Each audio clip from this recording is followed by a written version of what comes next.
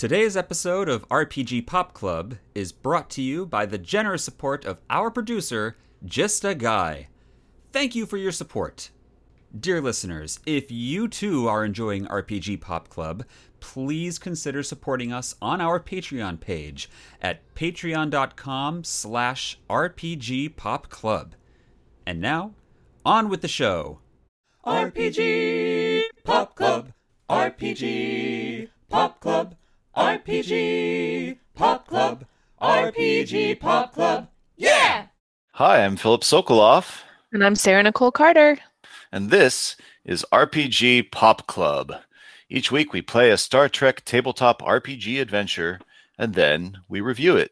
Today we are playing The Vanished.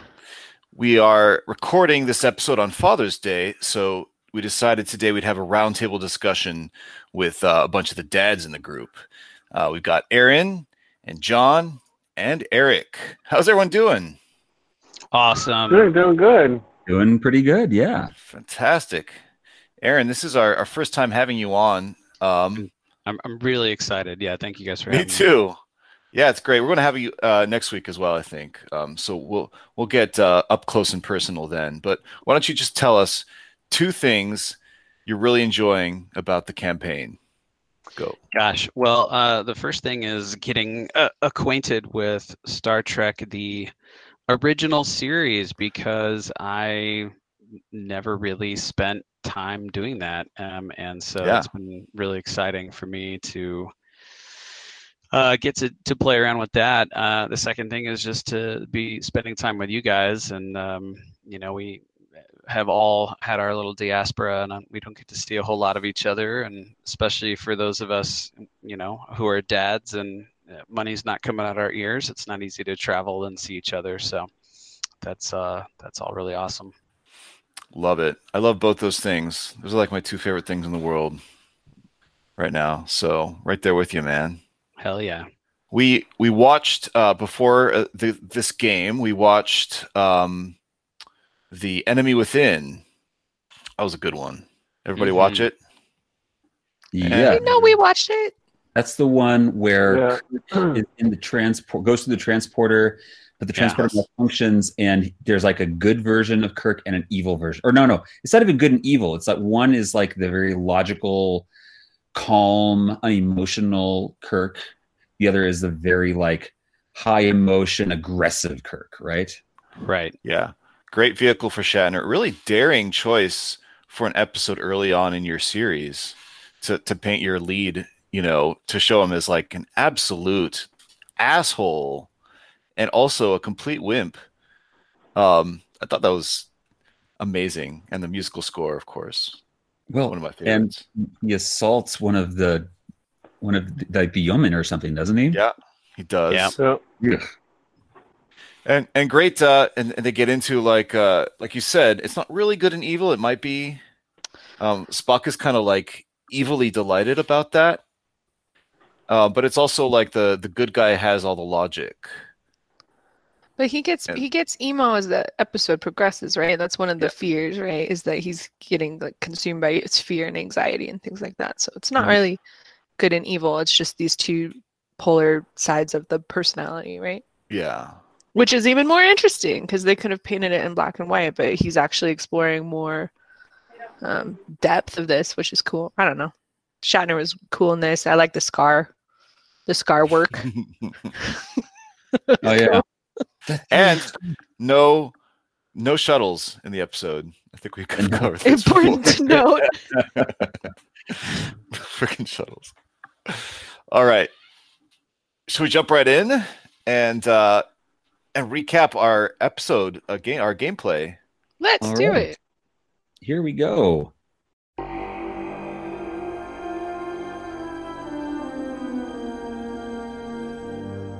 Commander's log, stardate 7242.3. The USS Cody is passing near Federation Deep Space Research Facility 39, a special scientific station for the development of sensitive experiments away from any solar system.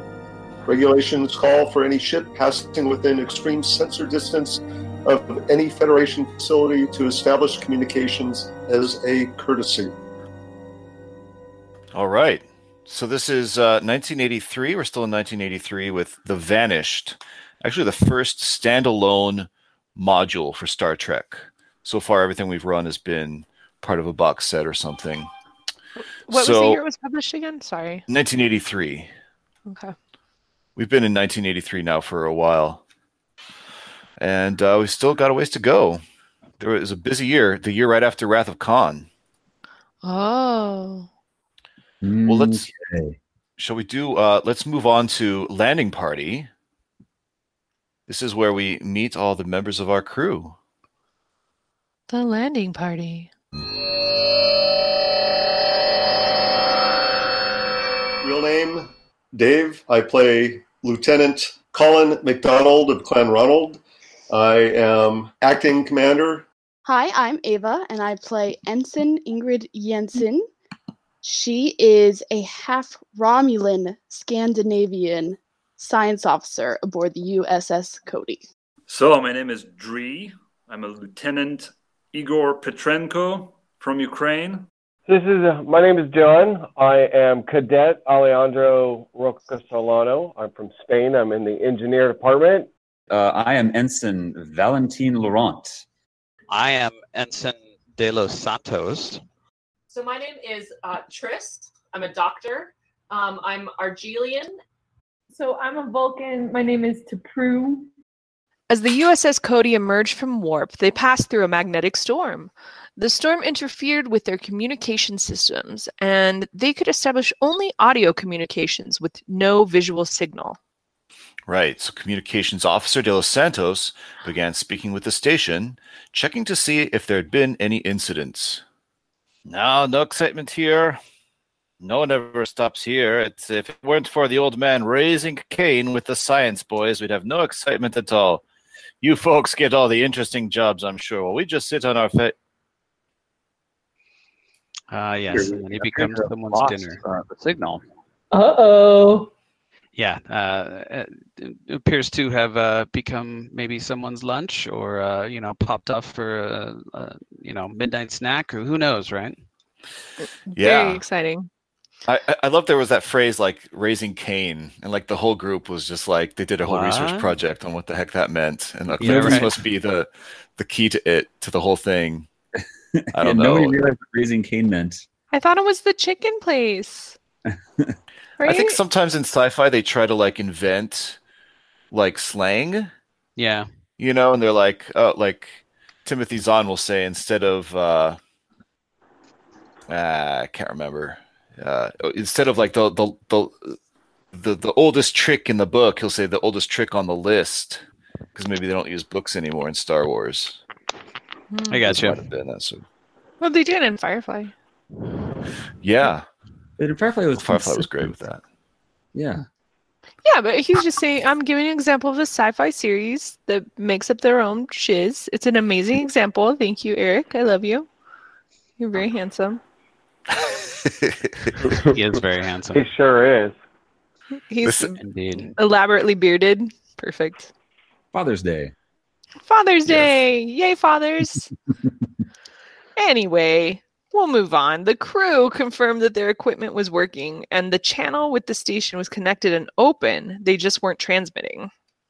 Commander McDonald decided that Cody needed to investigate immediately. So he headed quickly for the station. The space station was a research facility.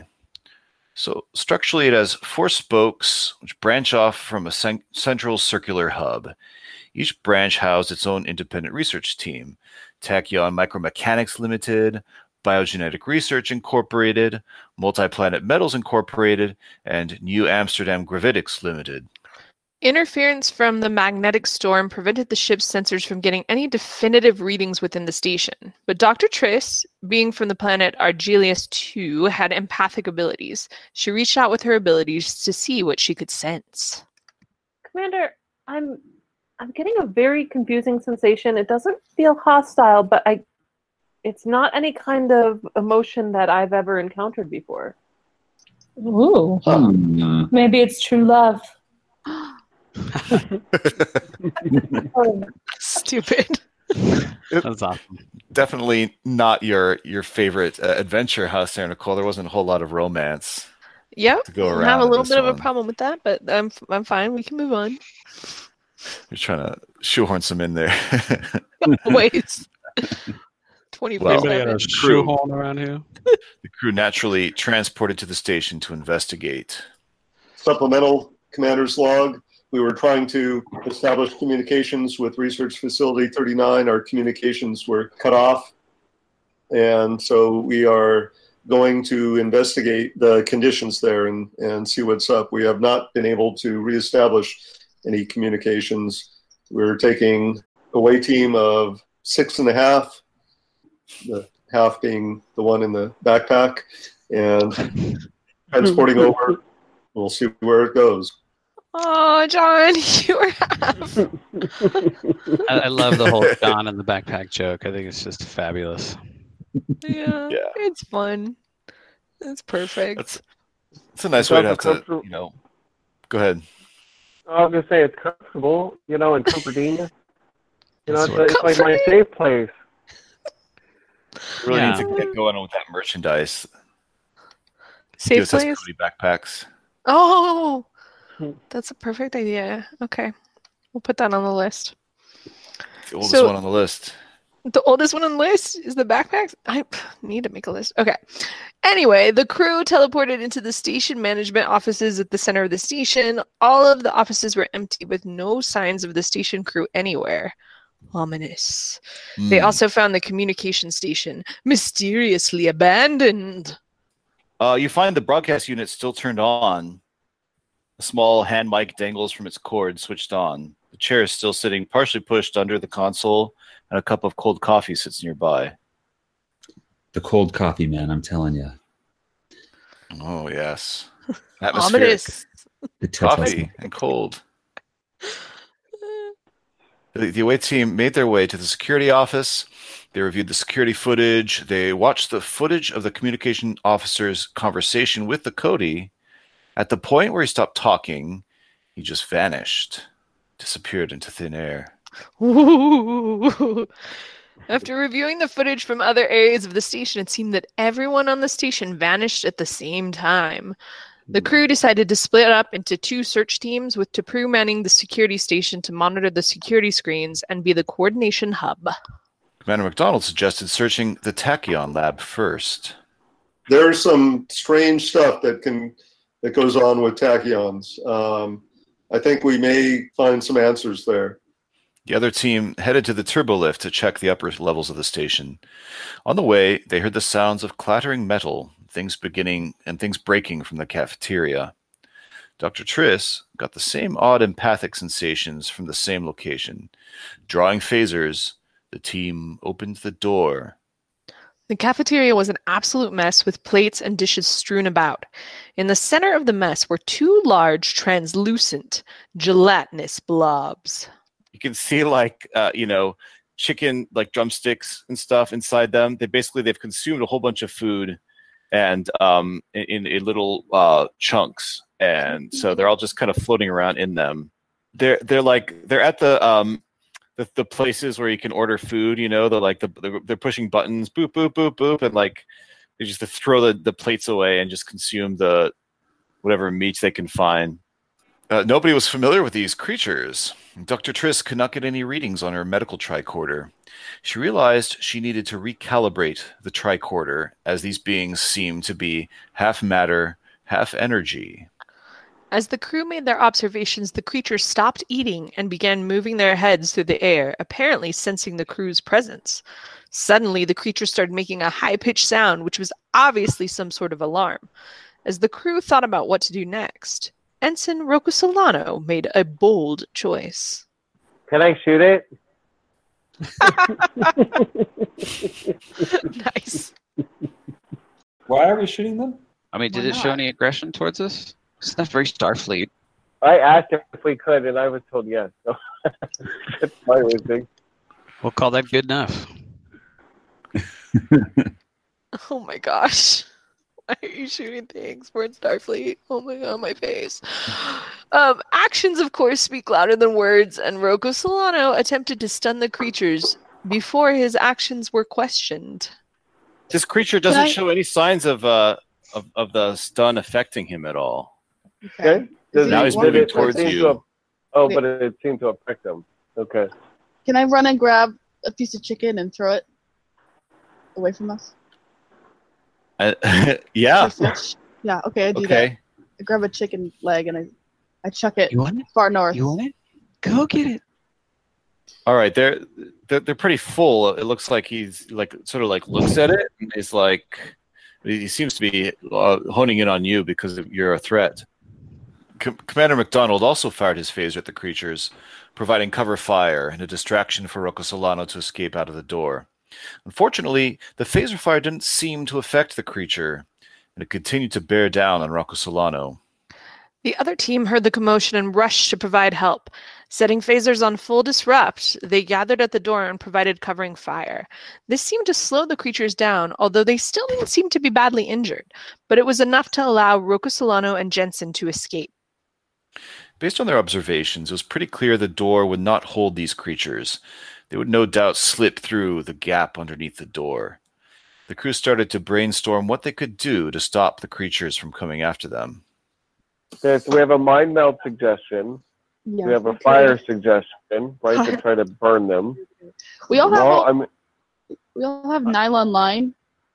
Well, I don't know if a net would work because they're gelatinous. They probably just go through. Maybe we could slice them with the net. No, because that really makes me think of the gelatinous cube, right, of Dungeons and Dragons. That you slice it and it just becomes another, right? It just becomes two. Yeah. Yeah. And so I think, but my first initial thought was that these ate everybody, right? But we never saw them show up in the video to actually consume anyone. They just vanished. I wonder if these are them. What if these are the people? Oh my god. What if these What if they're Right? What if they're the people? Oh, yeah, they could be. And maybe there's a way to turn them back. Mm-hmm. The thing is, how do we contain them? The team decided one team would slow down the pursuing creatures with phaser fire, while the other team would run to the Tachyon lab to see if there are any clues as to what caused the station crew to disappear. That was a cool brainstorming section, though. I think you're muted, Sarah. Oh, yeah, sorry. Cat aggro. If you noticed any of that. That was a cool. Yeah. Yeah, I liked all the ideas. Very Star Trek ideas. I also had the notion that the creatures were the crew at one point. I was not disagreeing with that. I fully anticipated that would have been a potential. Yeah, outcome. I did too. I thought that. I think I missed that brainstorming session. Yeah, you had gone off to go to the bathroom. I just figured if they had been eaten, there would be video evidence of that, and it wouldn't just be an instant everyone disappears all at once. I like our earlier obsession with tachyons. I think that was really fun. How we were just so stuck on tachyons, man. They're magic in particle form. It's got to be the tachyons, I think there was a clue leading you there. The station administrator was wanting to lock them down and go inspect them. So that was at least a lead. But yeah, Dave also definitely had a science reason. Were all the leads actual leads, or were some of them just wild goose chases?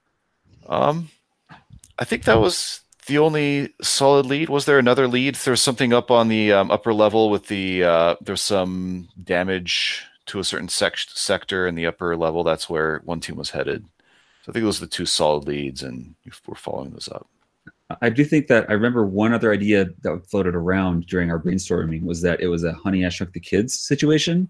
So all of a sudden, everyone was like, "Oh crap, are we stepping on them right now?" Checking our shoes. They could still be around, just so small you can't see them. Yeah. Yeah, exactly. Wouldn't that have been fun? Oh my goodness.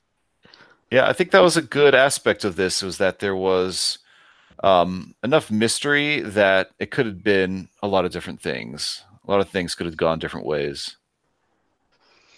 I agree. Should we go back to the recap? Sorry.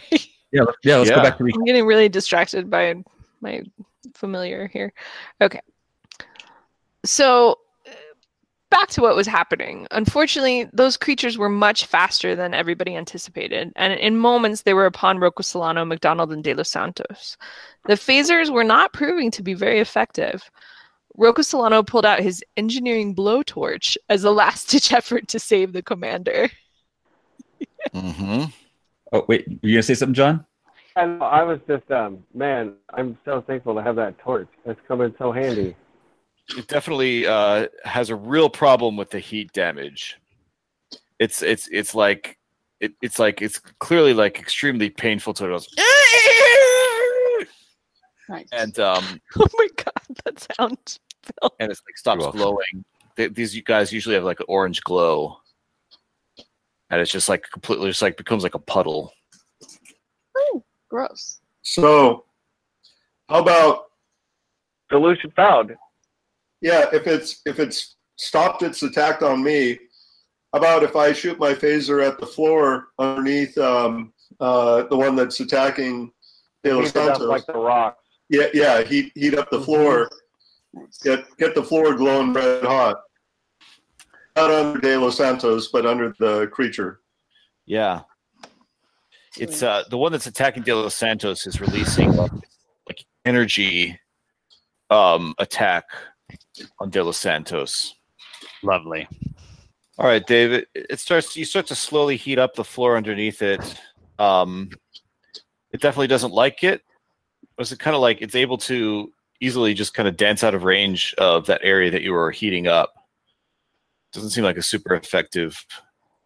Yeah, but I heated it up kind of between, kind of under it, but between us and it. Okay. But you heat up kind of a very small area. You sidestep just as easily as back up.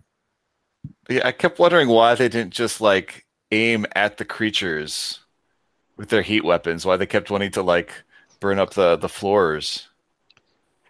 But I think it's because we weren't really that the phasers would actually be as for heat. Yeah. No, there's a heat setting on the phasers. Oh, there is. That's right. There is. I thought they were just like, shooting the phasers, and because of the phaser fire, it was just heating it up. You can do heat. You can do like AOE. There's in the episode the Naked Time, they're burning through the wall with their phasers. In the Enemy Within, Sula's heating up the rocks with his phasers.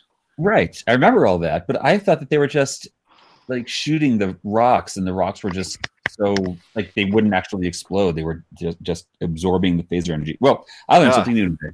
I should have been more explicit. Well, either way, they did indeed use their phasers to heat up a section of the floor, which caused the creature to retreat. With the creatures no longer harassing them, the crew set about exploring the Tachyon lab.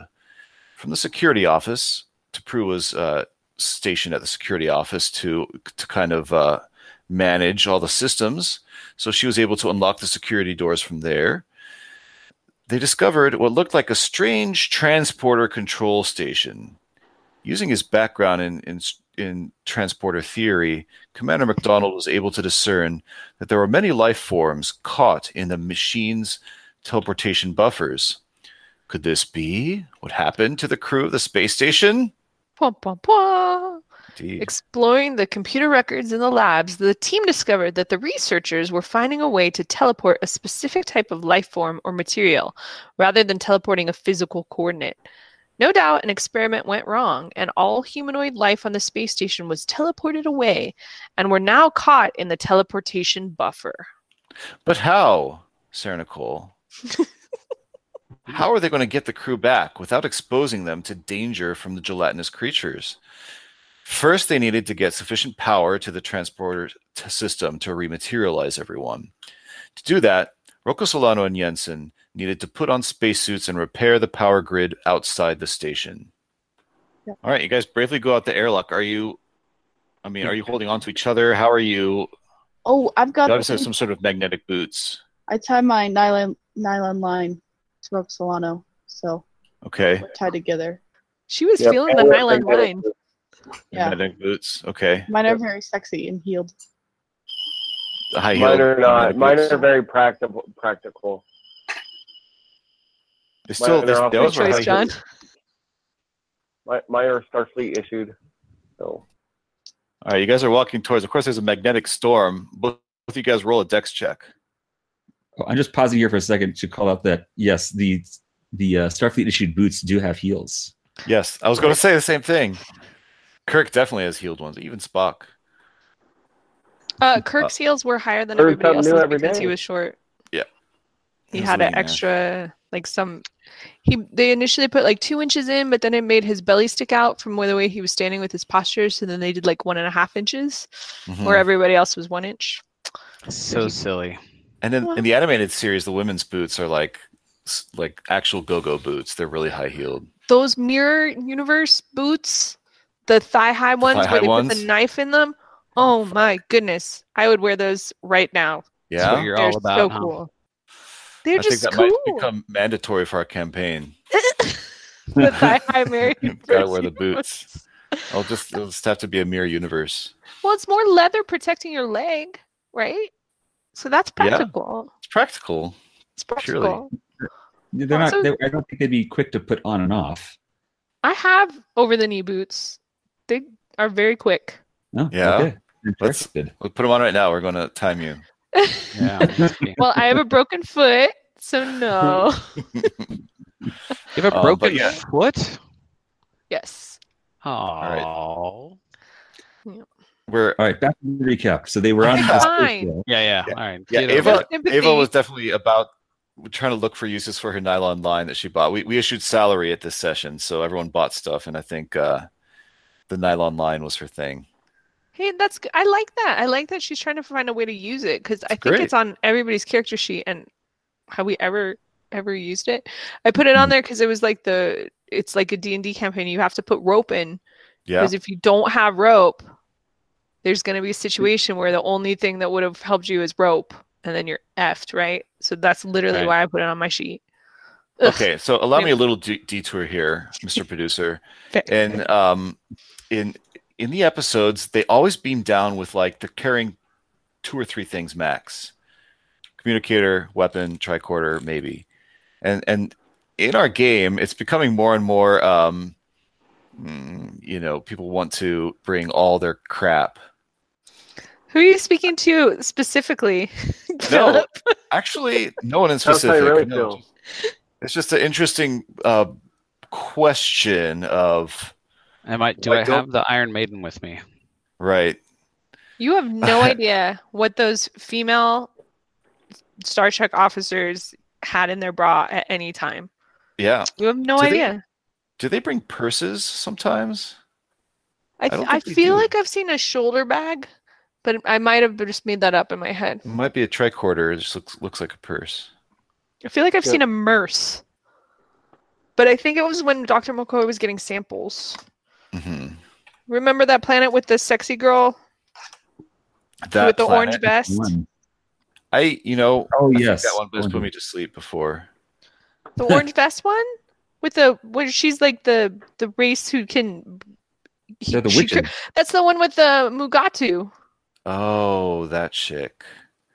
Yeah. The one who I told you in a private conversation, a private text did. message, I thought, hey, why didn't you include this girl in your hotties of Star Trek list? And you were like, meh. And she basically had Yeah. a big O on top of Kirk. Yeah. Oh, She has to that be was, on the list. That was a good performance. It's just not my type. That's all. Fair. Sorry. She's a blonde in real life, if that's what the issue is. It's not the issue. She was married to the prominent conductor, right? This is important, everybody. It is. This is part of this. Yes. Okay, I The feel like I should get a conversation. picture What of do you- her up. Yeah. Okay, but the whole point was that I think in that episode McCoy had a Merce, and now I gotta Google it. Okay. All right. Well, You're googling that. yes. So having repaired the power grid, they headed Oh, back wait, inside. wait. What? They had to do a dex check. Oh, sorry. They didn't do the dex check. Here we go. Let's hear how they do. Please. I passed. I got it. Okay. You guys like have a little like, whoa. The magnetic winds are pretty strong here.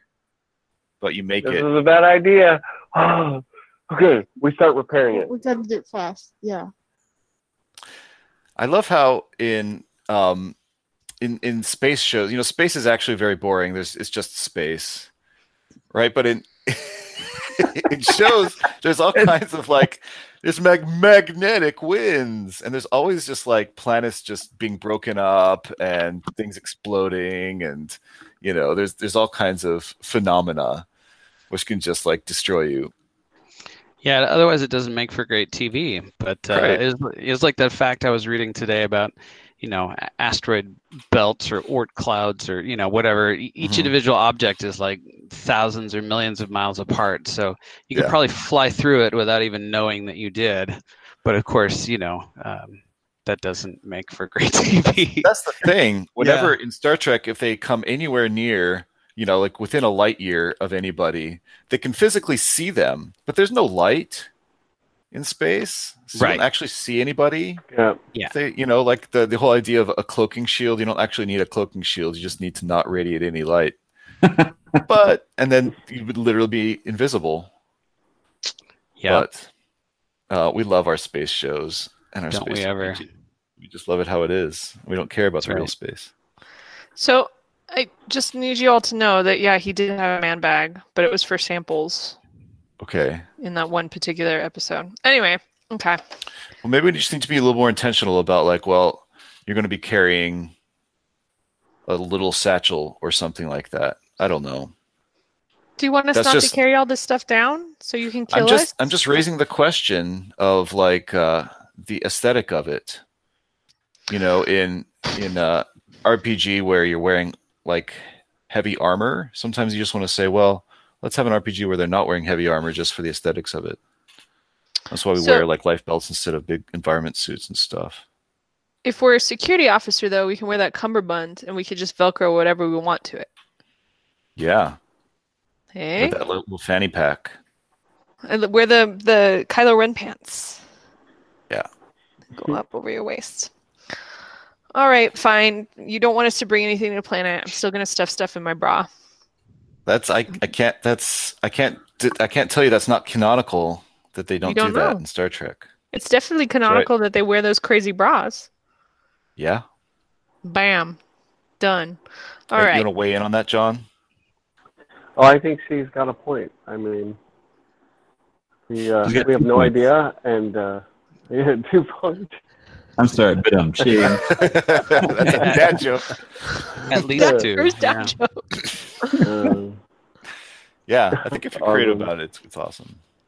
Aaron, do you think that we should be allowed to smuggle items onto planet surfaces in our underwear?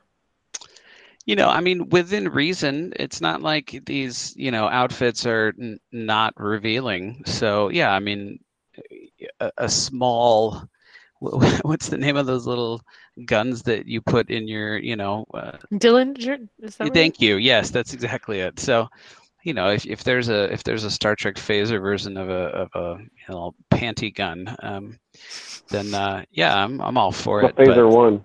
Panty gun. Yeah, phaser one. It's just got to be within reason. But I'm gonna get. I realize I'm sabotaging my own chance, but my character doesn't have any giant Iron Maidens to want to bring to planets or anything. So, what about the updo? Can there be stuff in the beehive? That is that's really legit thing because that was hollow, right? It wasn't all wig. All hair.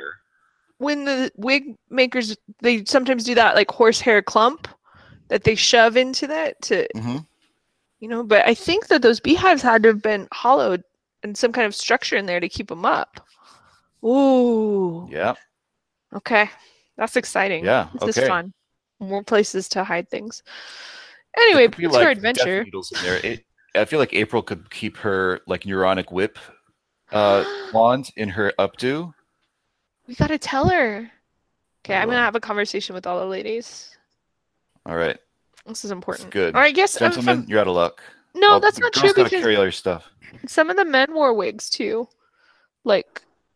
First season, first couple episodes, Chekhov, they gave him that monkey's wig so he'd look like he was in the Monkeys.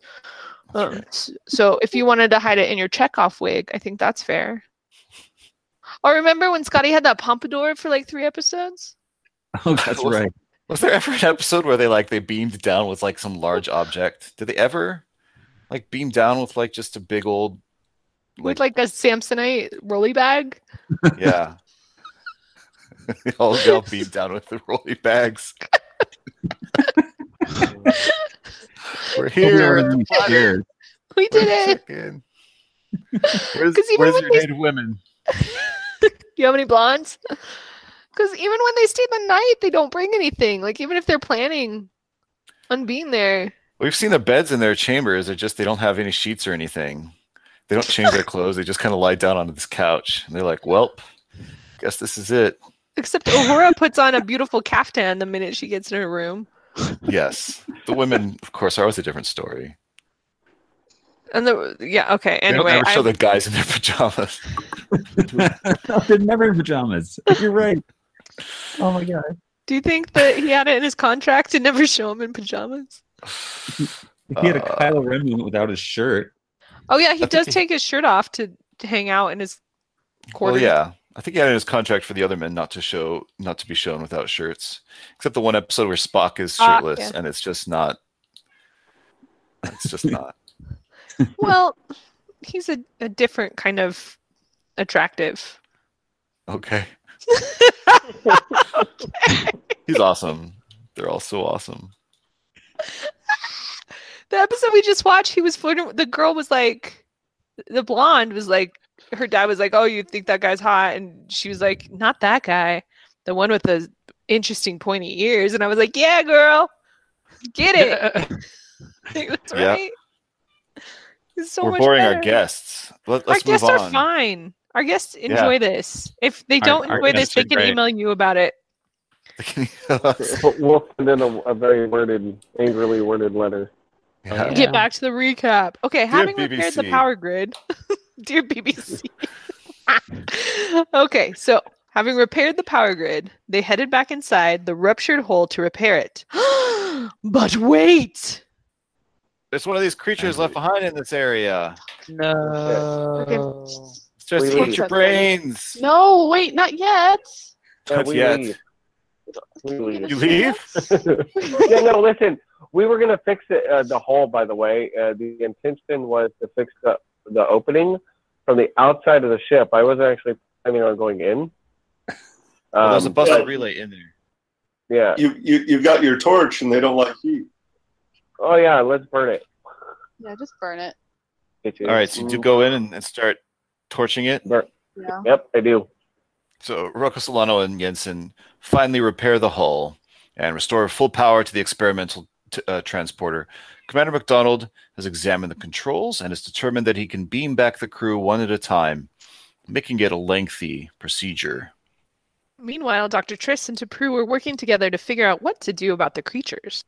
So I have calibrated my medical scanner with the help of T'Pru in the control center, and we are figuring out the number of creatures and where exactly they are within the ship or within the station. Yes, I'm sorry. I relay all of that information that there's about 30 of them.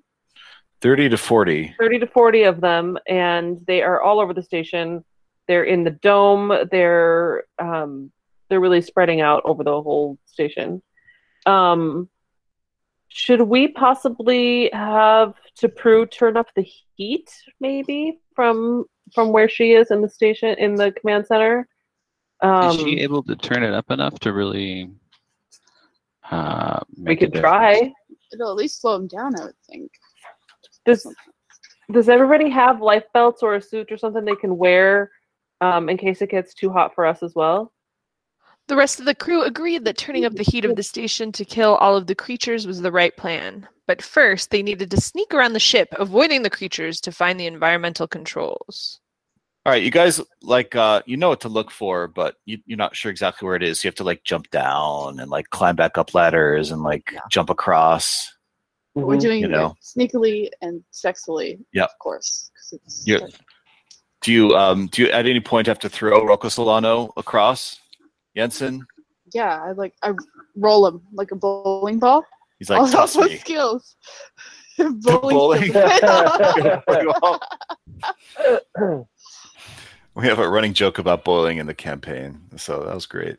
That's some good yes and right there. Yeah, it was a great. It comes from the blueprints having a bowling alley in the ship. And this scene was so cool. awesome.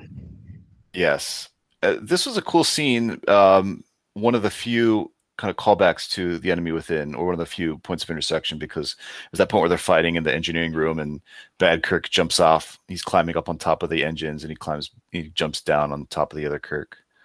So I was glad that came up. So they eventually did find the environmental controls, and they turned up the heat.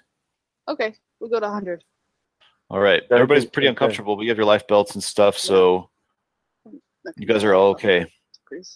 We're not. Commander, temperature's rising. Hey, I live in Cloverdale. 100 degrees is nothing. That's true. 120. What was the negative temperature in the episode that they couldn't abide because it's too cold? 140. All right, you can crank it up to positive 140. Nice. How about that? Do that. T'Pru is quite comfortable because she's Vulcan. But all the rest of you, like, even though you have life belts on, you're That's sweating. pretty uncomfortable. Oh yeah, that's really uncomfortable. But did it work? Were the creatures being affected by the heat? We ask if Dr. Triss sees any change in behavior in the life forms, because you can scan them. So slowing down, speeding up. Like, did we notice anything since we've risen the? Well, let's just say, like, while that was happening, just these guys were all swarming towards this controls console. All these guys kept like coming in. They're pouring in. Those guys are like, seal doors, close blast doors, and like all this stuff. And then like it instantly starts to get really hot, and they just like they flip out. They run to the airlocks. There's an airlock here. No one gets in their way. They all just take off into space. They form the colony. Gross. Ava, we just saved the day. They fly away. With the creatures successfully taken care of, the crew of the Cody was able to beam the station crew back aboard one by one.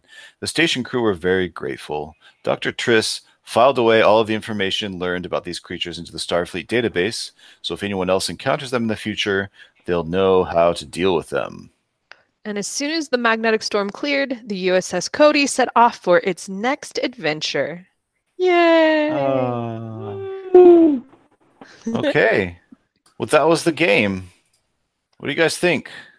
It was delightful. That's it? Yeah. It was delightful. It was so lovely. Well, let's break it down a bit. So there was there a this was by the same author as Ghost of Conscience, Guy McLemore, along with Greg Paline, who was the author of the Tribbles one.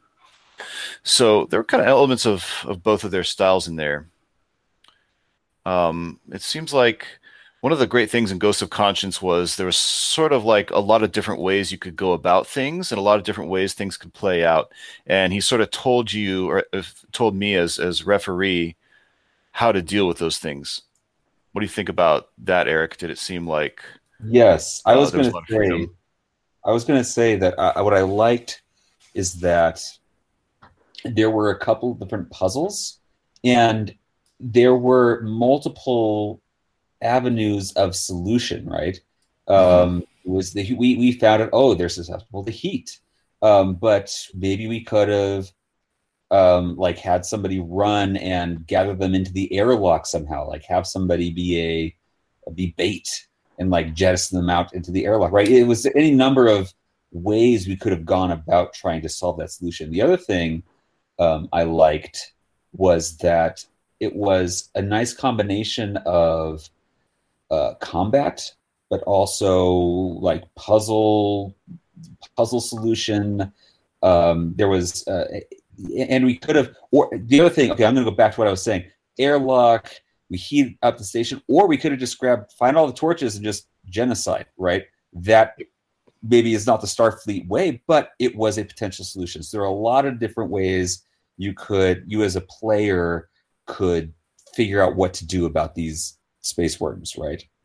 Yep. I like. You could have been just fighting them inch for inch across the whole station. I think that I liked our solution a lot better. But yeah, you totally could have. It was great because no one had to feed you that idea of affecting the life support systems, but the module covered that eventuality. Said, well, they have to go here, and there's a whole thing for that. I really That's liked really it. cool. Yeah. I'm kind of sad we didn't. I mean, all the 3 other branches were red herrings, clearly, but I'm kind of sad we didn't go exploring to see if there was anything of interest in those other. But were they? Yeah, were they red herrings? They were. Okay.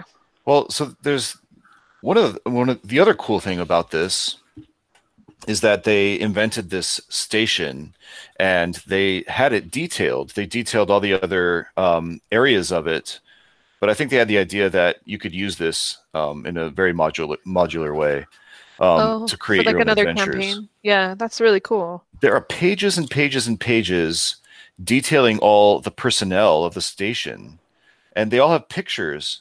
They all have stats. So you could theoretically run with this. And I think that's a really cool bit of groundwork where they're saying, here's a scenario, but also like, here's just a tool which you can use in your game. I mean, I think it was really super neat. well designed. I thought it was a little bit boring, but it was Star Trek-y enough. You thought the It had all the campaign things itself that- was boring? No, I mean the design of the station. It Okay. wasn't, I don't know. In comparison to other things that are, I mean, this seems like it's revisitable, right? Yeah, it's reusable. It's yeah. It also has a generic map for one of these arms that you can populate in some other way that you might want to. So I think that's a point in its favor. That doesn't affect the scenario so much, but it's a little bit more bang for your buck there. John, what do you think? Oh, you kind of caught me off guard. I was kind of like listening. Well, how about Right. this? Should we put John on trial again? Oh, damn it. You are the reason why I was supposed to be here. I didn't do nothing this time. No. I The saved reason is because everybody. you're a dad. So we have a Well, segment hold called on. Humanity on Trial. If you haven't been on the podcast before, Aaron, Okay. Yes.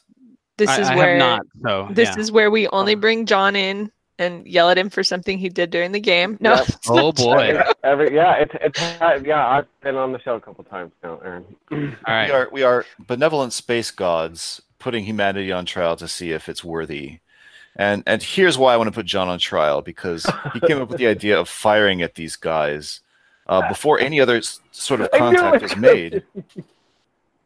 And of course, he received authorization, but he ran with it. So why did it seem to you, John, that these guys needed to be dealt with in that manner right off the bat? Oh, because I'd assumed they ate the crew was why. Because they were at the food simulators, nobody was around. I just naturally went to the instinct that these guys had consumed the crew, and that obviously they were going to try to consume us. That But you you know, could see inside him. It was just chicken. Just There's like a always- rotisserie chicken in there. yeah, but I Here's- mean, who's to say there wasn't people before that? Yeah, they might have dissolved those guys already. I mean, am I allowed to be John's defender here? You know, You Please. absolutely are. Yeah. I'm as Starfleet as the next guy, and like would love to have tried to mind meld with them first or something of that nature. Obviously, in retrospect, we know that like they're not out to make friends. They're not like the Horta or something here, but yeah, I think it was a pretty solid guess to look and say, hey, these guys are coming toward us. They like meat, and there's been enough time to have dissolved all the former crew since we got here. So. Objection, Now, Your Honor. But wait, Objection. wasn't the Horta also? Didn't they attack the Horta at first too? That's right. So this is very interesting. We're watching The Devil in the Dark for next week's game. Have you guys already watched it? Nod your heads, yes. John, you never watched it? Paul. No, I've not. I've actually just been following along with what we've been watching as we've gone. So No, that's Okay, what we're talking about. The one we're reviewing Oh. next week is Devil in the Dark. That's the one with the Horta. oh, Okay, yeah, no, I did see that one actually. Okay, great. Yeah. All right, so there's some similarities to that in this game, because in that episode you've got the chief engineer there who's like, you know, I'm concerned with my people, they're being murdered. You find that monster and kill it, right? And then as the episode progresses, they're like, well, the silicon-based life could be of an entirely different order. It's possible our phasers might not affect it. Right, that's another similarity. And then there's the whole question of like, to kill it would be a crime against science. Our mission, and then, you know, but our mission is to protect the colony, to get the, you know, everybody's safe and whatever. And this is not a zoological expedition. So that whole argument back and forth. So I almost think we could have watched that episode before this game. And then the next module we're going to be reviewing has a lot to do with this as well, but we still would have watched it. Yeah, I'm all Prime Directive all the time. I think we should always try to communicate first. And I think the fact that that they were communicating with each other indicated they were intelligent life, right? Mm-hmm. So there was an opportunity there for attempted communication. We had a universal translator we could have worked on. You know, there was a lot of role play and ability to do that. And as we've talked about many times on this podcast before, in this campaign, I fucking hate shooting first. It makes me fucking crazy, John, because it's just not this universe, right? If we were in D&D and we opened a door and walked into a room full of kobolds, I'd be like, burn the motherfuckers, let's do it, right? Like, oh shit, like tear it down. But it's just a different world, so like that kind of shit makes me fucking crazy. John, you're guilty AF. What do you say, Eric? What on earth, man? Jeez. Oh, are you asking me? Yeah. So there was some very interesting moments when we were like brainstorming about what to do with these guys. I cut it out of the synopsis because it didn't make for good for good television. Radio. But it didn't make good radio. There you go. Where there was a discussion like, hey, what about the universal translator? What you think we talked about the mind melding? And it was very interesting, Phil. You were very much kind of pushing us into the direction of these are very simple creatures. Triss is like getting very simple readings from them. They're very clearly, is it food? Is it not food? Is it dangerous? They were simple. They were very simple creatures, basically. They weren't like sentient necessarily, not that as we would call it. Well, that's what there was a whole discussion at the end where Phil was like talking about, hey, so if you would have the universal translator, what would you communicate with this species? And there was Dave, I think, was saying, oh, we should tell them, hey, don't eat us because we're sentient beings. And somebody else said, oh, we don't taste good. Like, what? Well, but we do taste good. And then another one was, oh, well, just tell them that it's not worth their time to try to eat us because we will defend ourselves and use our blowtorches on them. And so we're more effort than it's worth. And was what it would end up being. Yeah. So your argument in John's defense, Eric, is that the game master was pushing you in the direction that we should ignore the Prime Directive and fire first on a seemingly intelligent species? No. Just checking. That communicating with them would be a effort and futility. But I'm just stepping back for a second. So there's the timeline within the game where at some point Triss was able to take a reading and eventually communicate that to you guys through her empathic ability. But the first thing that happened was that John fired. And that's what I'm prosecuting him for.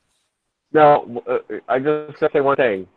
Rocco Solano just made a suggestion, and the officer in charge of the party agreed with Solano's suggestion and gave the order to do so. So I 1000% agree with John in that statement. 1000%, because there is precedent for a younger officer or a security officer to try to fire on, like, let's say a Klingon, and then for the commanding officer to go, no, don't do that, right? Mm-hmm. So in John's defense, as the youngest and least experienced person in that away team, I do believe that this particular crime against humanity is the commanding officer's fault. Which is, was it Jensen that was in charge of that away It was team, Jensen. right? It was Jensen? I thought it was Yeah. Dave. Figures. It was Oh. Jensen. Sorry, No, Jensen was in the Ava. room. Yeah, but Dave was on board with it too. That's right. Well, Okay, Dave He was so- also on is board the- when they blew up the shuttle. Dave is the commander, right? It was his job to be like, no, young man, don't you dare. You have to Don't do grow. that. Yeah, that's true. So we've established long ago that that's going to be Rocco Solano's role in this, to be the idiot cadet who's going to like Which is- try and Jarvis everything. Which is great and fine. And it's fine also if your character is hot-headed and wants to shoot first, right? But then it becomes the other people who are playing roles that are experienced and in command to curb that enthusiasm, you know? I will offer another point in John's defense. He also came up with the idea of affecting it with heat. And that came up pretty early on, and it was a while before that was ever tried. And I kept being like, when are they going to actually try it? Because that was right there in the module that was what was going to affect them. So somehow that took a while to come out. But that was Thank goodness you had that blowtorch. We'd still be No, playing. I thought of the gelatinous cube, man. You go back to that gelatinous cube, and fire affected it. And I was like, well, I wonder if fire gets this. So yeah, I mean, that's a little bit of metagaming or whatever, but You think the authors just straight up pulled this out of the monster manual? Like, oh, it's an alien race of. It sure feels like it, doesn't it? Yeah. Gee, gelatinous cube. Next, you see a big round ball with tentacles and one big eye. like, All right, John, not guilty. Not That's my guilty. vote. Yeah. If I get a vote, I say not guilty as well. You do get a vote. Agreed. Not guilty. All right, you're off the hook. I'm one for three. But then, how do we think the authors did as far as presenting a moral dilemma? Do you think this could have played out a different way, where there was a little bit more of an attempt to contact them, or some other solution that would have made it more? Did you have anything that said if we attempted to communicate with them, they would be able to, or was that at your discretion? Basically, they were saying that they were not evil or malicious, but they basically functioned that way because of what they did, which was to just go from planet to planet and eating everything. So their whole simple motivation was that they were hungry and they just wanted to eat. And I'm not really sure. Yeah, I mean, there could have been a little bit more of an attempt to spend some time role playing out some sort of communication, the mind meld or the translator or whatever. Even though the module basically said it wasn't going to be necessarily super effective. Yeah, I think we still need to try though. Like a lot of times before Kirk decides he's going to break all the rules, he makes sure he follows all the rules first. Mm-hmm. You know what I mean? Like he'll try everything like by the book, and then he's like, fuck it. Let's blow this shit up and kidnap people and do whatever we want.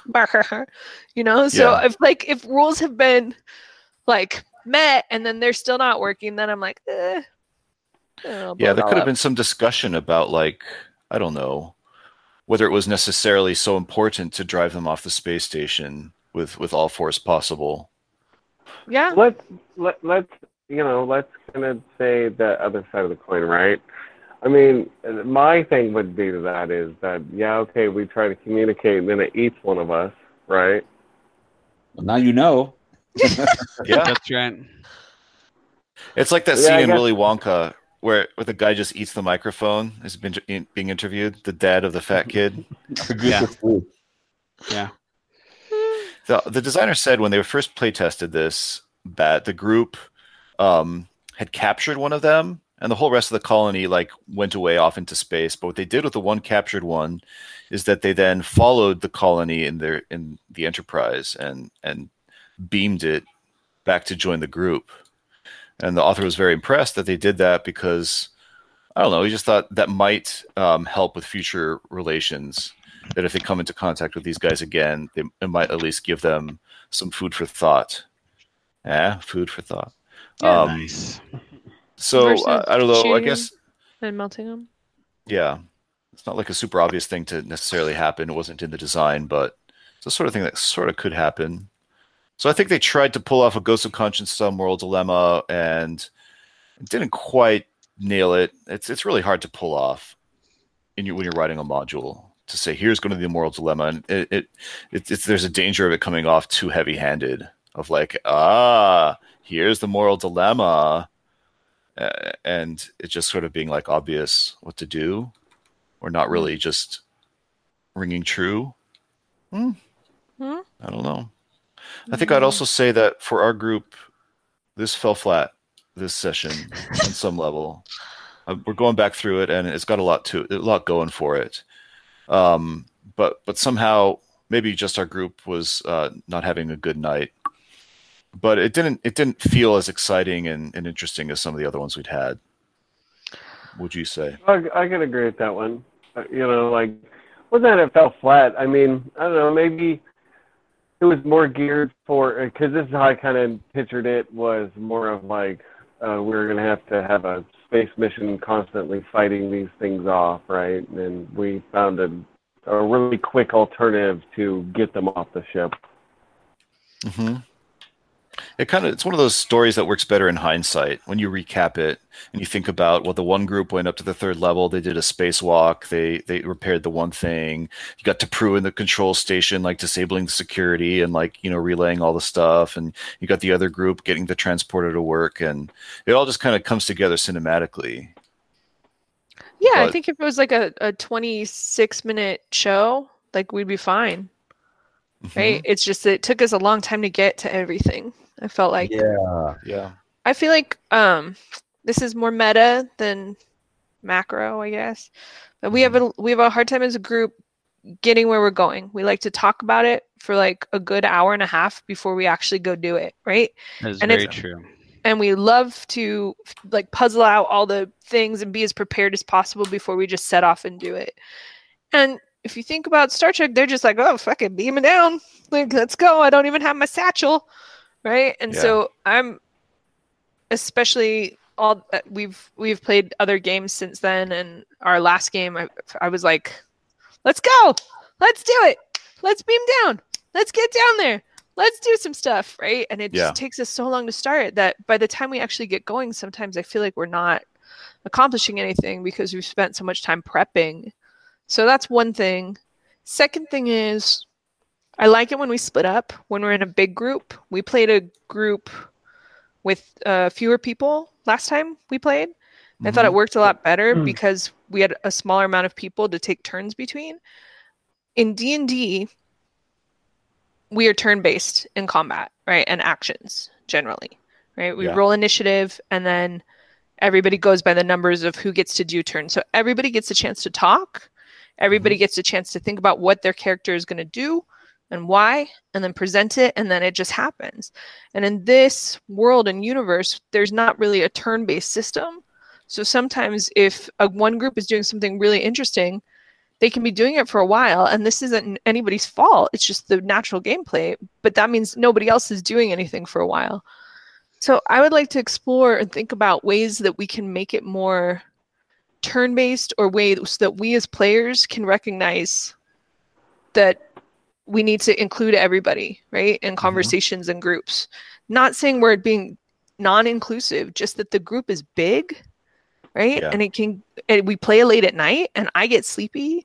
John almost fell asleep during this call, and I know he's very interested in everything we're talking about, right? So I don't know. I don't know if anybody else sees those issues, but it's something I've been wanting to talk about on our podcast for a little bit. Thoughts, feelings, opinions? I agree. Like, it just takes a long time. I mean, it's basically it. It takes us a while to get up and moving into the adventure. We spend a lot of time and focus in exposition, and by the time we actually get to the action, I feel like everybody is, we're already running on half empty, right? From like a player energy perspective. Some of that's to be expected, right? You're kind of like trying to feel out, okay, what is the right thing? Where do we need to go, right? In a world of infinite choices, what are we going to pick? What are we going to do, right? We're not being railroaded in anywhere. There's like threads we can choose which thread we pick. But I agree. I think as players, we could do a better job of keeping the energy up. Let's focus on action. And let's not get analysis paralysis. What do you guys think about that, John and Aaron? Because we kind of talk about these meta things a lot on this podcast, but we don't talk about it in actual gameplay. So do you have any of those feelings, or is it me psychoanalyzing us too much? No, I mean, it's always the back and forth of like, we want, and Phil takes special pride in like us not being prepared for stuff, and like you can see that grin show up on his face when he's like, "Oh, you just going in there? All right, yeah, just go in there. That's cool. What are you taking with you?" And all of us start triple guessing ourselves, like, "Oh my god, what do we need? Let's bring life belts. Let's bring life masks. Let's bring 500 power packs. Let's bring our phaser 1 and our phaser 2 and our, oh my god, what else do we have? Let's bring the whip and the box and the we want to be prepared because we know that." And this isn't so much Phil, but like the people who write the modules, like there's all kinds of random ass crap in here, and we've done this a lot in dungeons where it's like, oh, this one there's a giant fucking pit that you didn't check for, and like, oh, this one there's 16 buttons and there's a complex algorithm, and if you push the wrong one in the wrong order you're going to die, and in this one there's a random belt, and when you put it on to see if it's magical it turns you into a woman, and it's like what? I know, joy. Even though we know that like this is not D&D, we still have that amount of history all between us, and so we all want to be really, really, really, really friggin' prepared. And we have run into situations in some of these games where we don't have what we need, and so we want to strategize and we want to talk it through and we want to be prepared because ultimately we want to be excellent at it. We don't want to suck ass. We want to be good. And, you can't always be good by Leroy Jenkinsing things, which, by the way, happy 15-year anniversary, Leroy Jenkins. But the OG. Oh yeah, my God, can you guys believe it's been 15 minutes? It's been 15 years. Like it feels like 15 minutes. Yeah. At least I got chicken. But, that's the dueling instincts I think that we have of like, we want to move forward and get on with it and like do the adventure, like, and it always happens to us that we take 4 times as long on any module than anyone else ever does, but we just have a lot of really smart people who don't like to lose and we want to do well, and we all think that the key to doing well is being really prepared and strategizing ahead of time, and which it is. I mean, usually. Totally.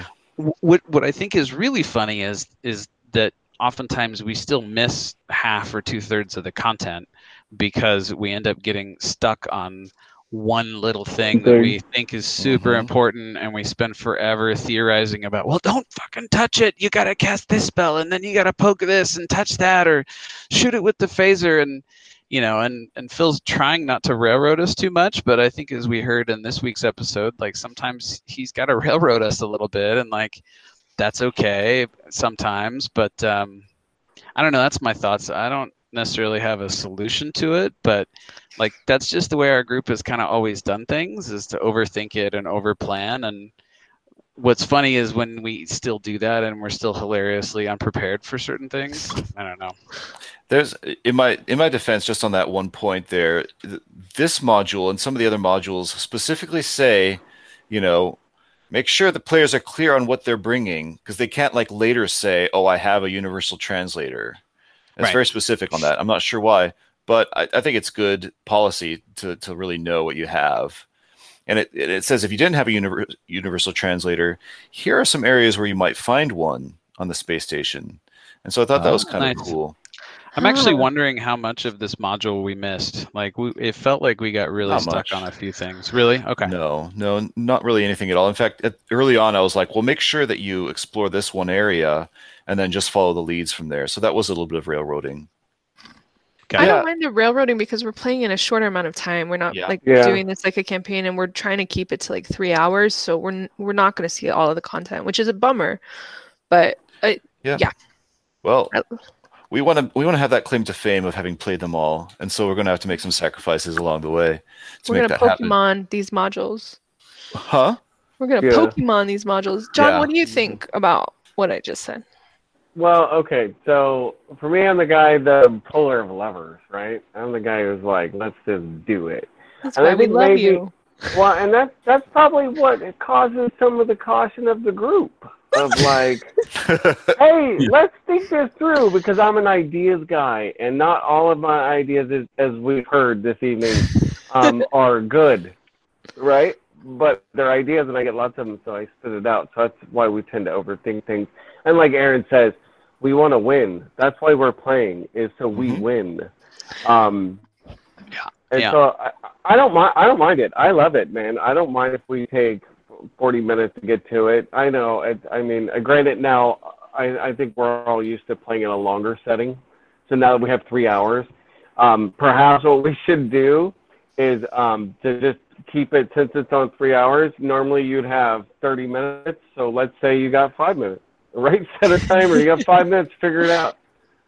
I like it. Right, which could put an edge. Put an edge on the game.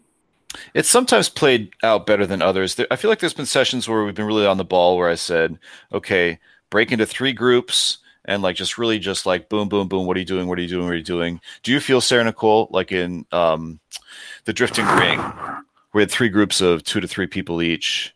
Do you think everyone in those little groups had a chance to do everything, or was it I thought that was really well paced, but it doesn't all fall on you, Philip, right? Like, it's not you, the game master. It also doesn't all fall on us as the players, right? We all need to teamwork and realize, like, I don't know, I liked that one particularly because I felt like we all kept it real concise, right? Like, I'm gonna get my boat. We gotta sleep with all these guys, right? Eric's gonna get a 14-year-old girlfriend. Yeah. Right? And we're gonna make it happen, Captain. Like, it just was bam, bam, bam, right? And sometimes I do the same thing where I'm trying to puzzle out in my brain, so I talk for like 40 minutes. And then I'm like, you gotta stop because we gotta move on to the next person, right? So I don't know. I don't know a solution either. I'm just saying it in front of you because it's something I've been thinking about and wanted to discuss with other people instead of just thinking about it when I'm reading a book about a Klingon chess game. Yeah. I want to be a little bit more intentional in making sure everyone gets a turn, as you say. I think that is a cool thing about D&D. And yeah, in a game like this one, there were a lot of situations where the whole group was just standing around like, we don't know what we want to do at all, and we can't all agree. And it just didn't and eventually I was like, well, let's just break it up into groups, and then each group just declares what it's doing. I think that's kind of the way to go. But I think we had like a party leader in D&D, and I think if that party leader is going to be Dave or me, maybe it's our responsibility as the party leader or the person who's in command, right, to move that gameplay faster.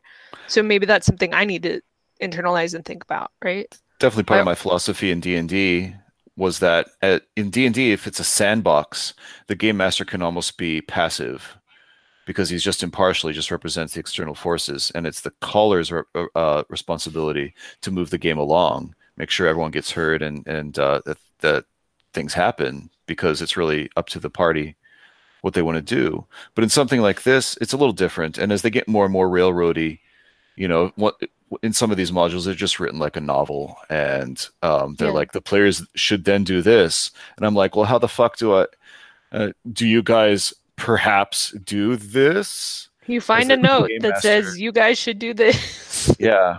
Do you put a copper in the beggar's hat? Maybe. Yeah. Yes. Maybe. Yes, I do. Yeah. Yes. And there has to be a lot. So. And then what? And yes, and. That's not my favorite mode of RPGs, but. Sure. Well, that's something to call out too. I mean, if the people listening to this podcast, our moms, are used to playing D&D, right? They might benefit from knowing when one of the modules is forcing you as the GM to push the players in that way, right? That's an important thing to note. Yeah, and whether it can be adapted for more freeform play. Maybe we should have, like, when we grade these modules, have different categories, like, does it do this or this or this?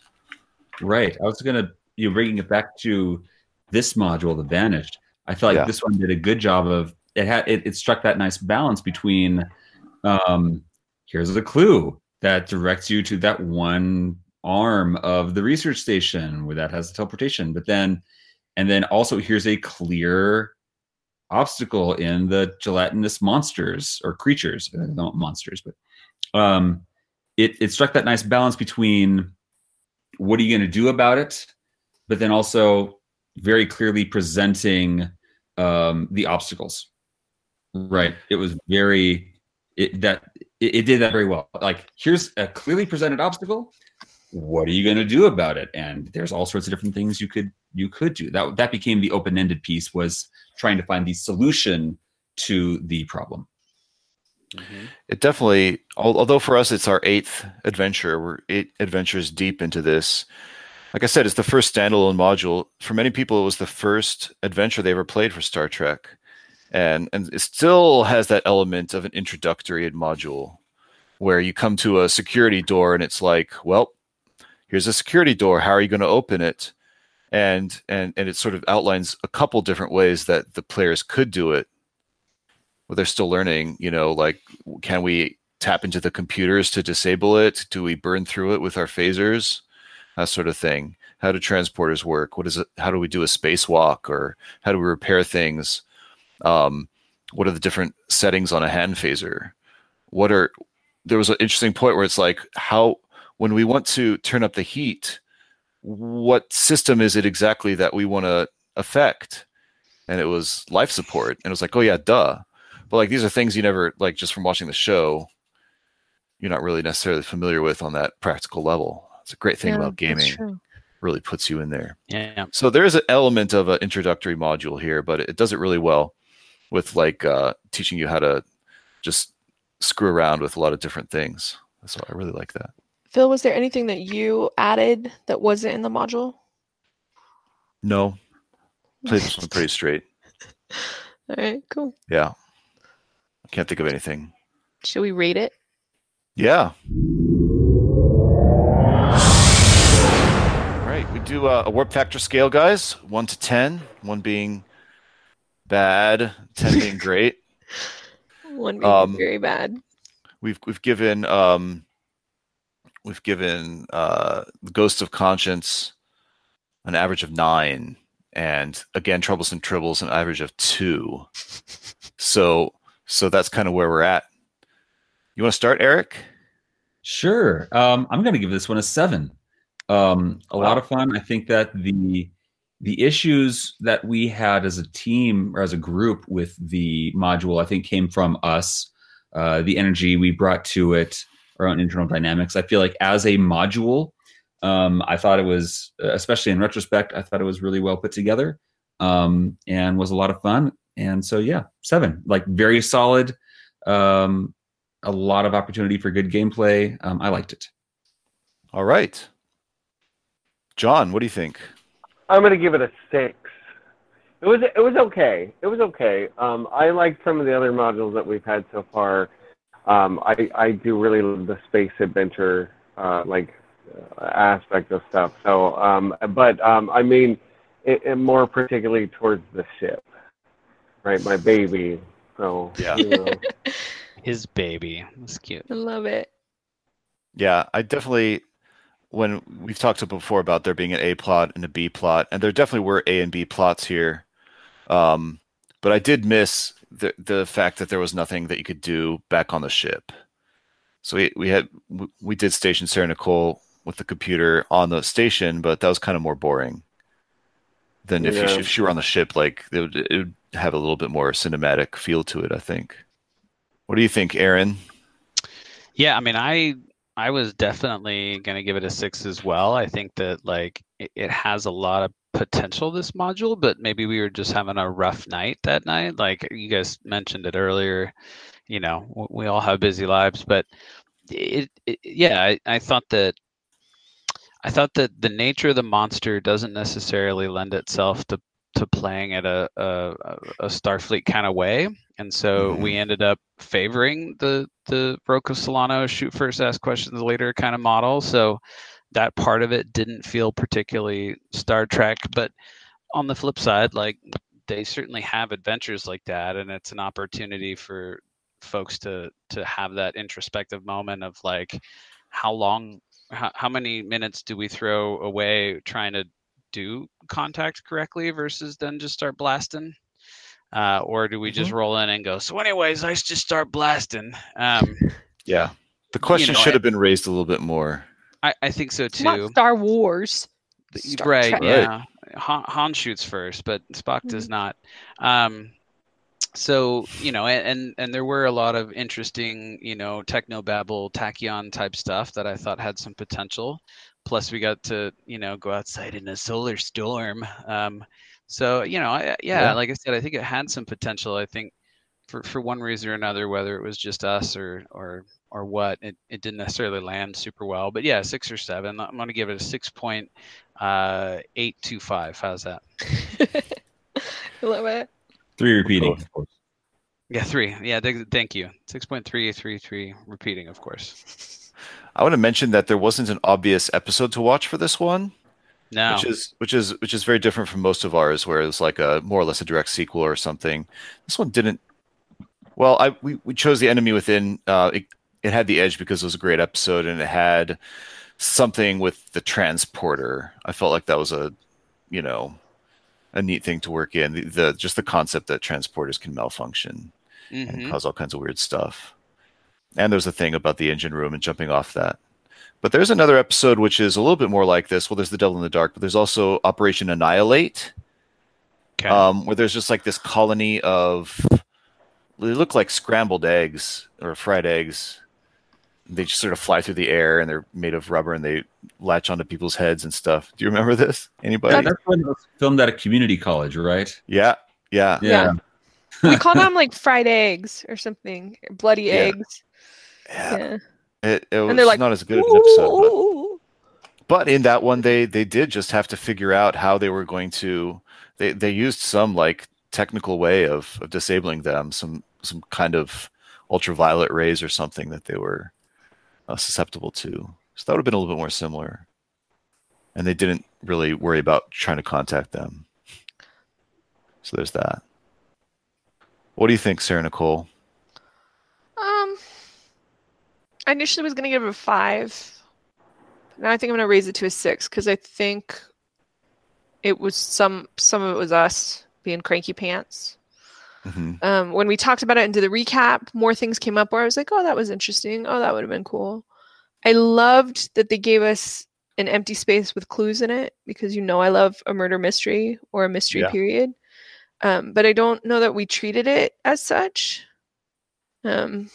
which isn't like we should have done this. It's just it didn't feel in the gameplay like we were solving a mystery. It felt like we were just like, oh, I guess I don't know what to do. I'm gonna go kill something with my shooty thing and My shooty thing. Yeah, it took us a long time to even go to the places the clues pointed us. So again, because I think some of the fault I found in it was with us, I'm giving it a 6 where I would have given it a 5.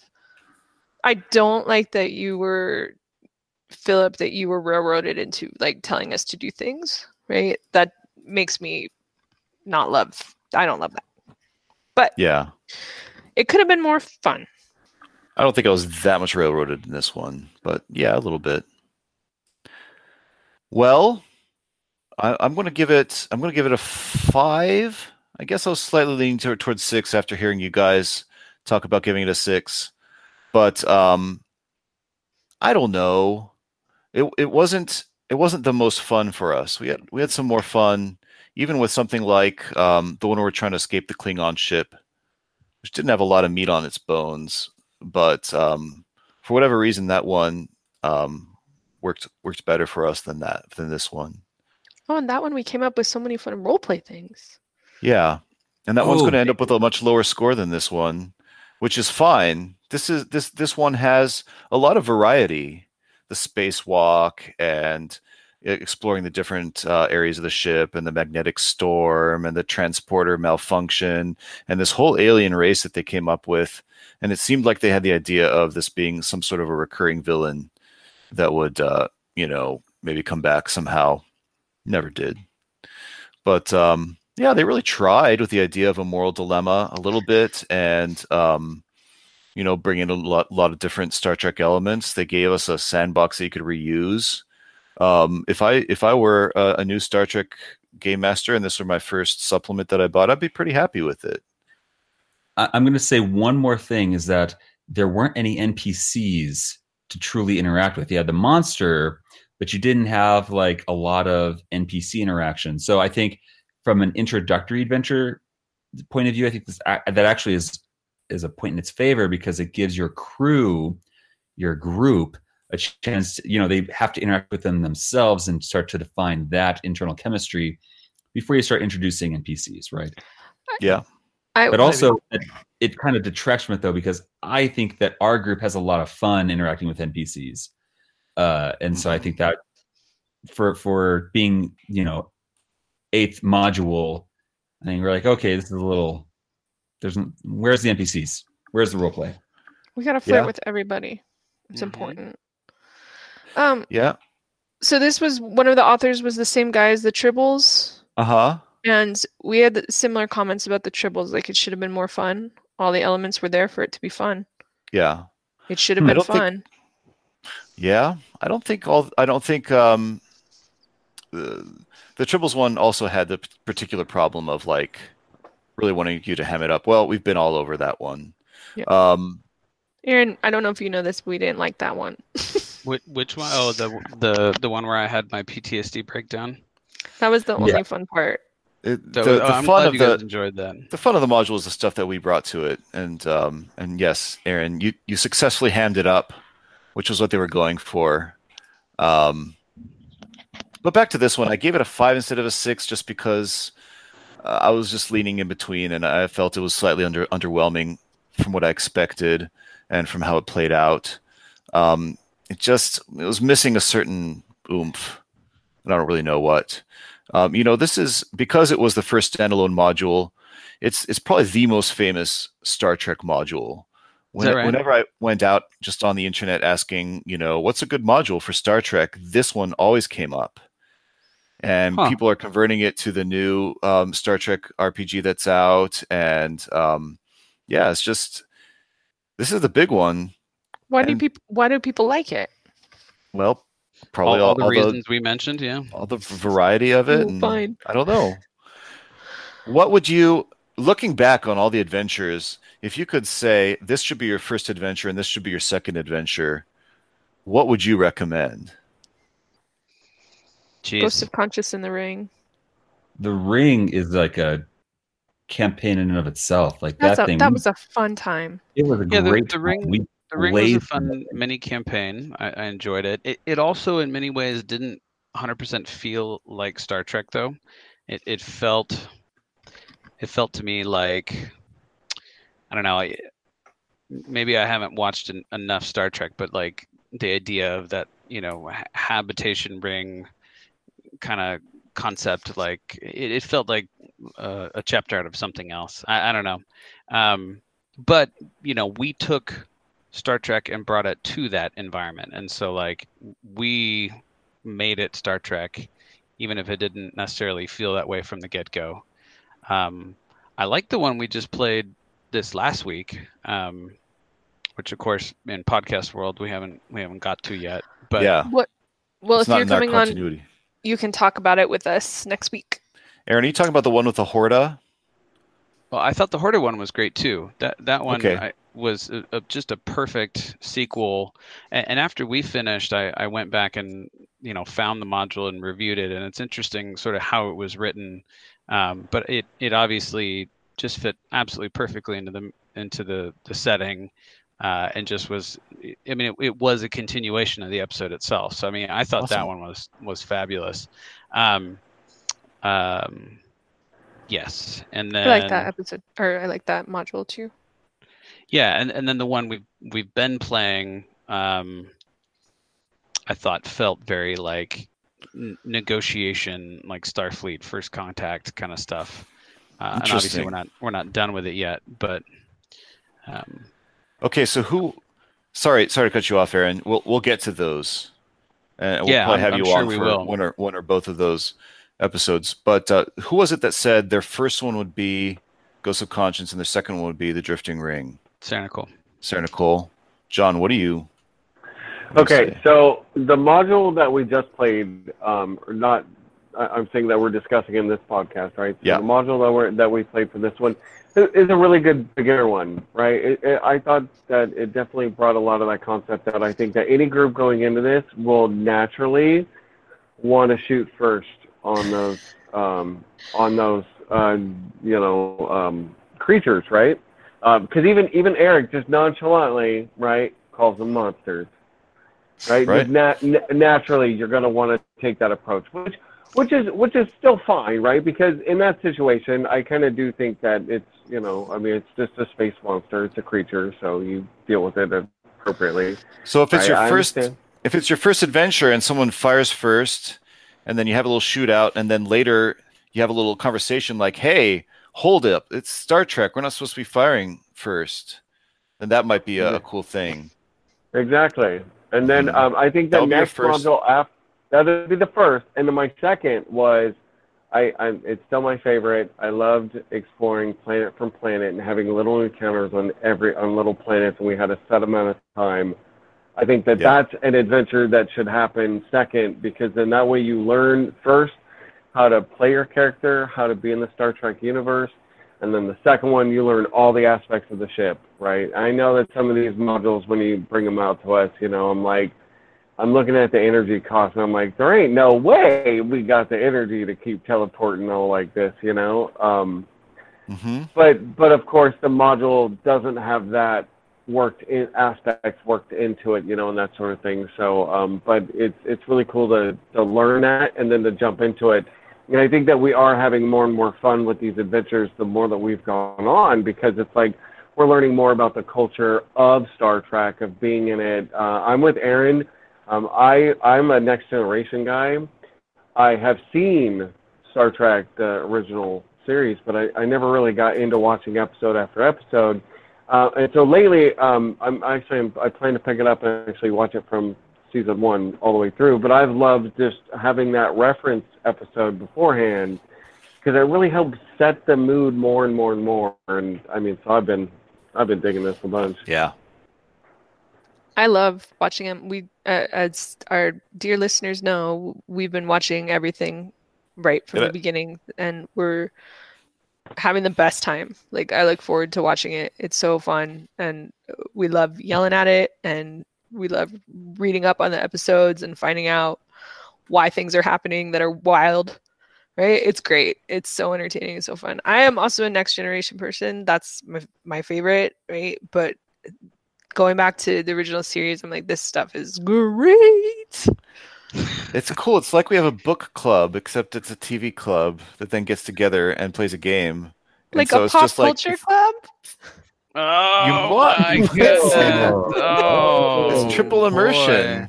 Woo! And it asks a lot of the group, but as long as you guys are having fun, we'll keep doing it. It does to a certain extent, but it's also fun. And if someone doesn't watch the episode, we're just like, yeah, okay, come play. Like, whatever. So, John, you would do The Vanished, and then you would do a Hazards in Space adventure. What would you say, Eric? I've been thinking about it. I'd go back to Slaver Ruins as the first adventure. That's the one where, because we had D&D kind of adventure. Exactly so, because a lot of people are going to be coming here from a D&D Pathfinder situation. We'll be picking this up maybe as a secondary potentially. So if you're familiar with the more swords and sorcery, Slaver Ruins kind of is a nice like ease in. It feels more familiar. There's shootouts. There's like aliens to encounter. Like, there's treasure, right? Yeah, there's loot in almost every room. Yeah, exactly. So I feel like that's a nice transition to Star Trek land. And then I'd say Drifting Ring. would be the second one. Nice. Just because it was just too good. wanna- Or maybe, okay, I will say this. I would say Slave of Ruins. I would put Ghost of Conscience as like a transitionary, because you get away. There's still some of that like combat in there, but then you're getting away from the combat. You're getting more to cerebral Star Trek, and then go Drifting Ring. Mm-hmm. Aaron, what about you? Yeah, gosh, I don't know. It's hard for me to order them. I mean, the order that we did them, I felt was like a nice transition from a very like straight up dungeon crawl, sword and sorcery kind of thing. In addition to introducing, artifacts that we could use to blow up one of our shuttles and fun things like that. I mean, so that felt like a natural progression. Yeah, I haven't had any issues with the way we've done things so far. I mean, I think the ring definitely has more potential to it, and I think that like you could probably spend a whole mini campaign there. And honestly, it doesn't have some of the artifacts that I know that are fun for a lot of folks, like the idea of starting fresh, but then being able to accumulate artifacts. Like that's not necessarily a Star Trek kind of way. Like in the episodes, people don't tend to accumulate artifacts in that way for the most part. Like, okay, yes, Worf has his Klingon thing hanging in his room, or whatever else, but like I don't know, it's not as much of a focus as you tend to see in like a D&D group. But anyways, in terms of the order, what's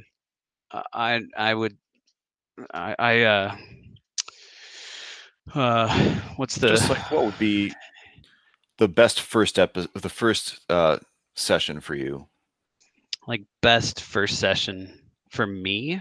Like you were fine with the shuttlecraft crash being the first. I was totally fine with that. Yeah. It was perfect for me. And it's a solid answer. I tend to roll with the punches a lot, so I don't have a lot of issues with stuff. Yeah, I kind of agree. Just the way it played out for us almost has like an iconic iconicity to it, just because that's how we played it. So that's how we played it. And then I also like the fact that at first we didn't even have a ship; we just had a shuttle, and so that was one less thing to really worry about. And it was just sort of like, okay, what does a communications officer do? What does a engineer do? That sort of stuff. How does this phaser work? Right. Do we even worry about the prime directive? So I was really fine with how it did play out for us. I think abstractly, I do think the Drifting Ring is an improvement on that shuttlecraft crash idea. So if you're going to start with something D&D-ish and just like man-to-man, but with a Star Trek flair, that might be a slightly better one. And then John, I totally agree that Hazards of Space, we were just flying around and doing planet after planet after planet. That was just freaking fantastic. That gives you the other flip side of the coin of like, what is it like to really just play around in Star Trek? And that does trickle around. That does trickle down into every aspect of our other sessions, where even if the module authors didn't have that system in mind, they had some sense of like, well, the life support systems are going to have a strain if this happens, or you're going to take some damage from a passing asteroid. That sort of stuff comes up all the time. And so for there to be such clear stakes in how that works, I think is awesome. I can't wait to play that again. Well, maybe we'll just, we'll do that once every season. If we have a season of about 10 episodes, we'll just like take a break. When we're tired of these railroads, we'll just be like, let's just go back and fly around and explore planets. Be Boy Scout. It was tough to only have so much energy and so much time, because there was so many things that like I felt. It's all about Dave getting promoted. Or Sarah Nicole, right? Once you get promoted, we get a new ship. I think you're closer, because somebody might have killed our commander. I know. Phil's very careful to say it's all going to be around the same time. We're not necessarily going to have a change in command. That's fine. Yeah. As a Vulcan, I don't desire anything commands or have that ambition. I just desire a new ship with more energy.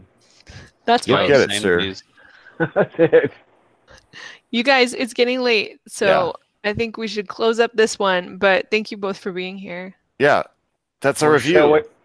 Way to trick me into coming. Right? You're like, oh, it's gonna be great. It's a bunch of us. Hey, John, now that you're here, let's put you on trial again. Just expect to be put on trial every time you come. I'm gonna every time. We thought this would be just like a recurring segment where someone would go on trial, but there isn't really anybody John on trial. other than you. And You guys want Dave. to put me on trial here? What? You have to do something You have naughty. to do something. What did I do that was naughty? Nothing. You're not on trial. Nothing. It's me. That's why. We gotta find something though. Come on. Now he's gonna Okay. produce the situation where I'll he's tell you, on trial. I had a feeling the moment I heard that clip of like, let's shoot it. I was like, oh, it's coming. You know it. Hey, John and Aaron, do you have social media you'd like to drop? You want to plug yourselves? I'll plug my stuff, right?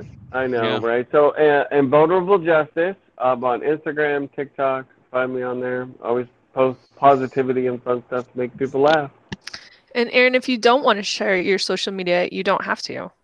Well, I'll be one of those a-holes that talks about how I deactivated most of my social media, but I have streamed on Twitch in the past at Efren01, EPHRIN01, but nothing really more recent than that. Better get back on there. I know.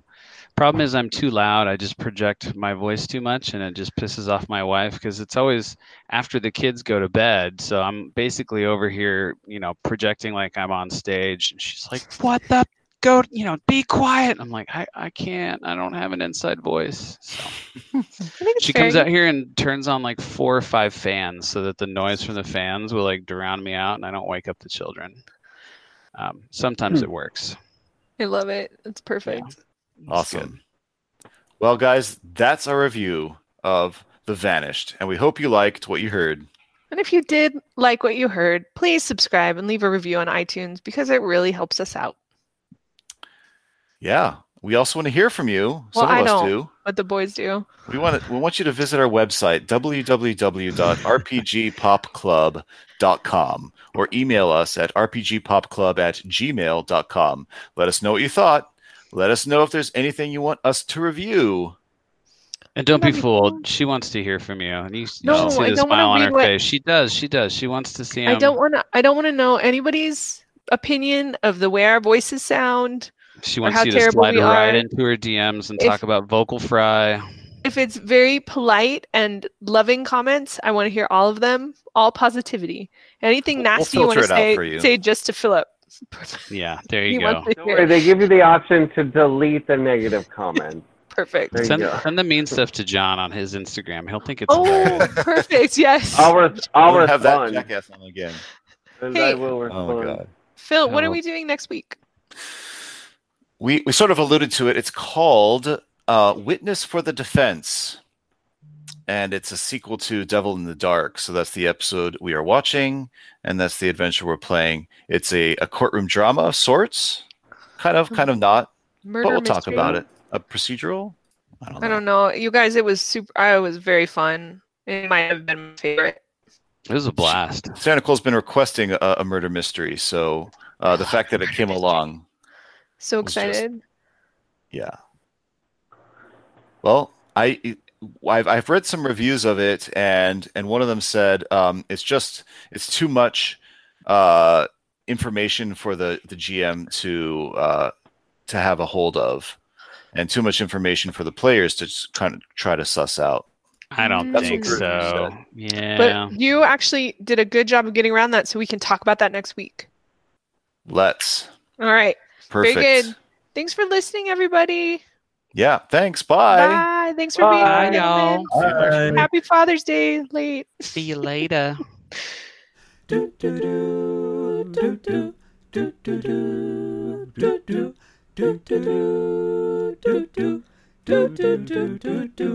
Yeah.